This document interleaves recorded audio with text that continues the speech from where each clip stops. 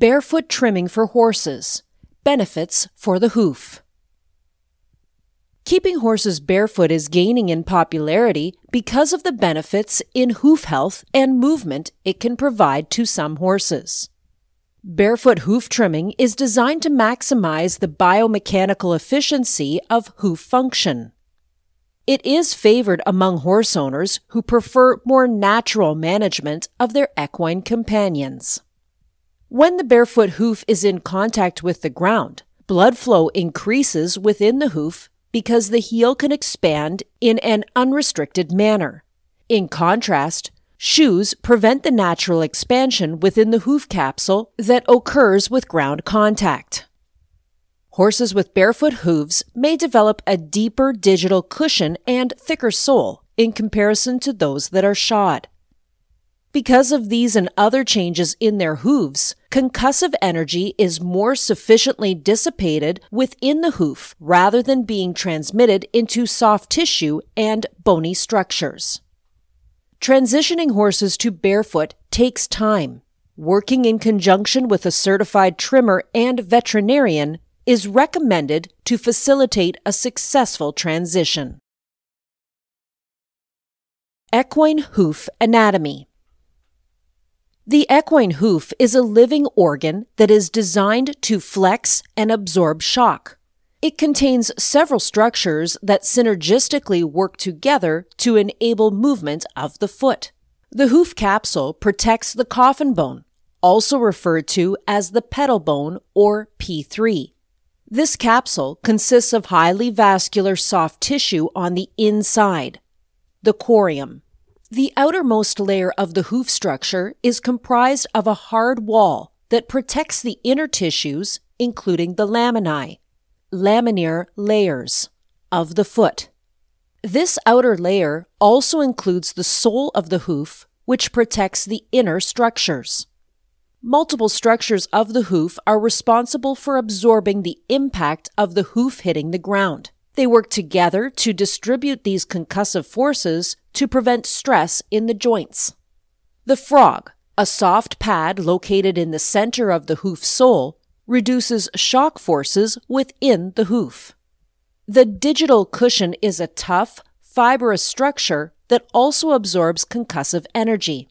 When bearing weight, the heels and bars of the hoof expand in a sideways direction to facilitate additional shock absorption. Barefoot trimming. Attaching shoes to the equine foot to protect the hoof capsule is a centuries-old practice carried out since at least 400 BC. Most competition and pleasure horses are shod with shoes made of metal or another dense material to protect hooves from damage, provide support to the foot, and provide optimal traction. Recently, there has been a trend among owners and riders to keep horses barefoot instead of shod. Proponents of barefoot hoof care regimes believe this approach stimulates better hoof growth because the hoof in its natural state makes direct contact with the ground surface that horses are working or performing on. Barefoot proponents believe that the sole of a horse's foot reflects his or her health status. According to barefoot trimming experts, a healthy equine foot should exhibit a slight concavity. This is naturally achieved if the epidermal and dermal layers of the hoof laminae are tightly connected. A barefoot trim, also referred to as a physiological trim, aims to promote healthy hoof development. This hoof care regime typically involves trimming the bars and walls of the hoof above the live sole and blending any flares in the hoof. Loose or dead material on the sole and the frog are also removed. Horses trimmed according to barefoot methods are beveled on the bottom edge of the hoof wall to create a Mustang roll. This roll on the edge allows for the hoof to easily break over the ground when contact is made. Research. Research studies have examined the functional and morphological differences between shod and barefoot hooves. multiple differences have been observed. One study investigated the effects of barefoot trimming on hoof morphology in 7 horses over a 16-month period. Morphology was measured with lateral, dorsal, and solar view photographs and lateral medial radiographs taken at 0, 4, and 16 months. Beveling the toe and involving the frog and bars in the weight-bearing function of the hoof resulted in the elevation of the heel angle and the angle of the pedal bone in relation to the sole. Researchers concluded that these changes may be beneficial in treating underrun heels and achieving an optimal angle of the pedal bone. A separate study of 98 shod and 69 barefoot managed hooves showed significantly fewer underrun heels, steeper heel angles, wider heels, increased splaying, increased flaring, and larger frog size compared to the hooves of shod horses. Physiology of barefoot hooves. Research indicates that certain types of horseshoes restrict heel movement. Bare hooves can flex to a greater degree compared to hooves that are shod. As the hoof lands heel first on the ground, the hoof capsule expands. This allows the hoof capsule to fill with blood, which flows into the tissues and nerves of the foot. This also serves as a shock-absorbing mechanism to cushion the structures within the hoof capsule. Shoes are applied to the hoof while in a contracted state, held up and not bearing weight. Once a shoe is applied, the hoof is unable to expand normally, potentially predisposing the foot to pathological processes. Dr. Robert Bowker is a veterinarian and the director of the Equine Foot Laboratory at the College of Veterinary Medicine at Michigan State University. Bowker says that the equine foot should be trimmed so the rear portion of the foot, including the frog, contacts the ground. He has found that blood flow within the back part of the foot is a key mechanism for dissipating energy. The equine foot is continuously adapting and reacting to environmental conditions. Horses' hooves are sculpted by their environment and not only by genetic influences. Dr. Bowker hypothesizes that contact with the ground stimulates the rear of the foot to produce more fibrous and fibrocartilaginous tissue in the digital cushion. The more fibrous tissue present in the digital cushion, the greater protection against chronic foot problems. Digital cushion depth. A study of 12 mature American quarter horses investigated the effects of barefoot trimming and shoeing on the joints of the forelimbs and digital cushion depth over a period of 140 days. The study consisted of 3 phases, including 6 weeks during which time the horses were barefoot trimmed, days 0 to 42, 6 weeks when the horses were shod, days 49 to 91, and another 6 weeks when the horses were barefoot trimmed again, days 98 to 140. The study determined that mean digital cushion depth was greater in the barefoot phases compared to the shod phase. A deeper digital cushion can dissipate concussive forces more effectively than a shallow one. Joint circumferences increased during the shod phase in the horses being studied. This potentially indicates an inflammatory response in the horse's joints during the time they were wearing shoes. Based on the changes noted in this study, the researchers concluded that hoof morphology is altered in the shod forelimbs due to changes in lower limb action and hoof load dispersion. This could increase the risk of lameness over time. Heel first landing. A heel-first landing is seen in nearly all feral horses and most sound domestic horses.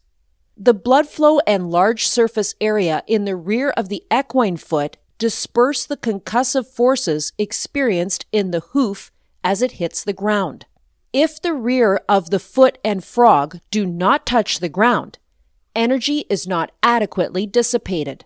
The force is instead transferred into the soft tissues and bones of the foot. Because these structures cannot dissipate energy properly, they become vulnerable to damage, which can result in lameness. Underrun hooves. In horses with underrun hooves, contact with the ground does not occur at the rear of the foot. This causes improper dispersion of concussive forces in the hoof. In underrun hooves, ground contact occurs beneath the coffin bone rather than at the rear of the foot. This places pressure on the coffin bone rather than distributing the force within the digital cushion. Dr. Bowker recommends maintaining a short toe length and ensuring the back part of the foot is in contact with the ground. When looking at the solar surface of the foot, 1/3 of the foot should be in front of the apex of the frog, and 2/3 should be behind to encourage a heel-first landing. A shortened toe discourages the development of underrun heels. Research indicates that sole length is naturally decreased in barefoot hooves compared to shod hooves. Trimming schedule. According to Dr. Bowker, hooves should be trimmed regularly to keep the toe short. Hoof care should be carried out at 5 to 6 week intervals rather than over longer time periods. The results of a study involving 26 horses indicate that 4 to 6 week farrier intervals help prevent excess loading of hoof structures.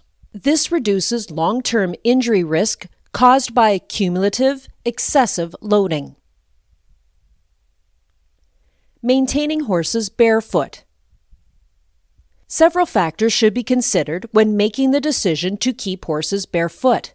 Some horses may need to wear shoes to address hoof issues or perform expected work. Others may do very well or better if barefoot. Barefoot hoof care advantages.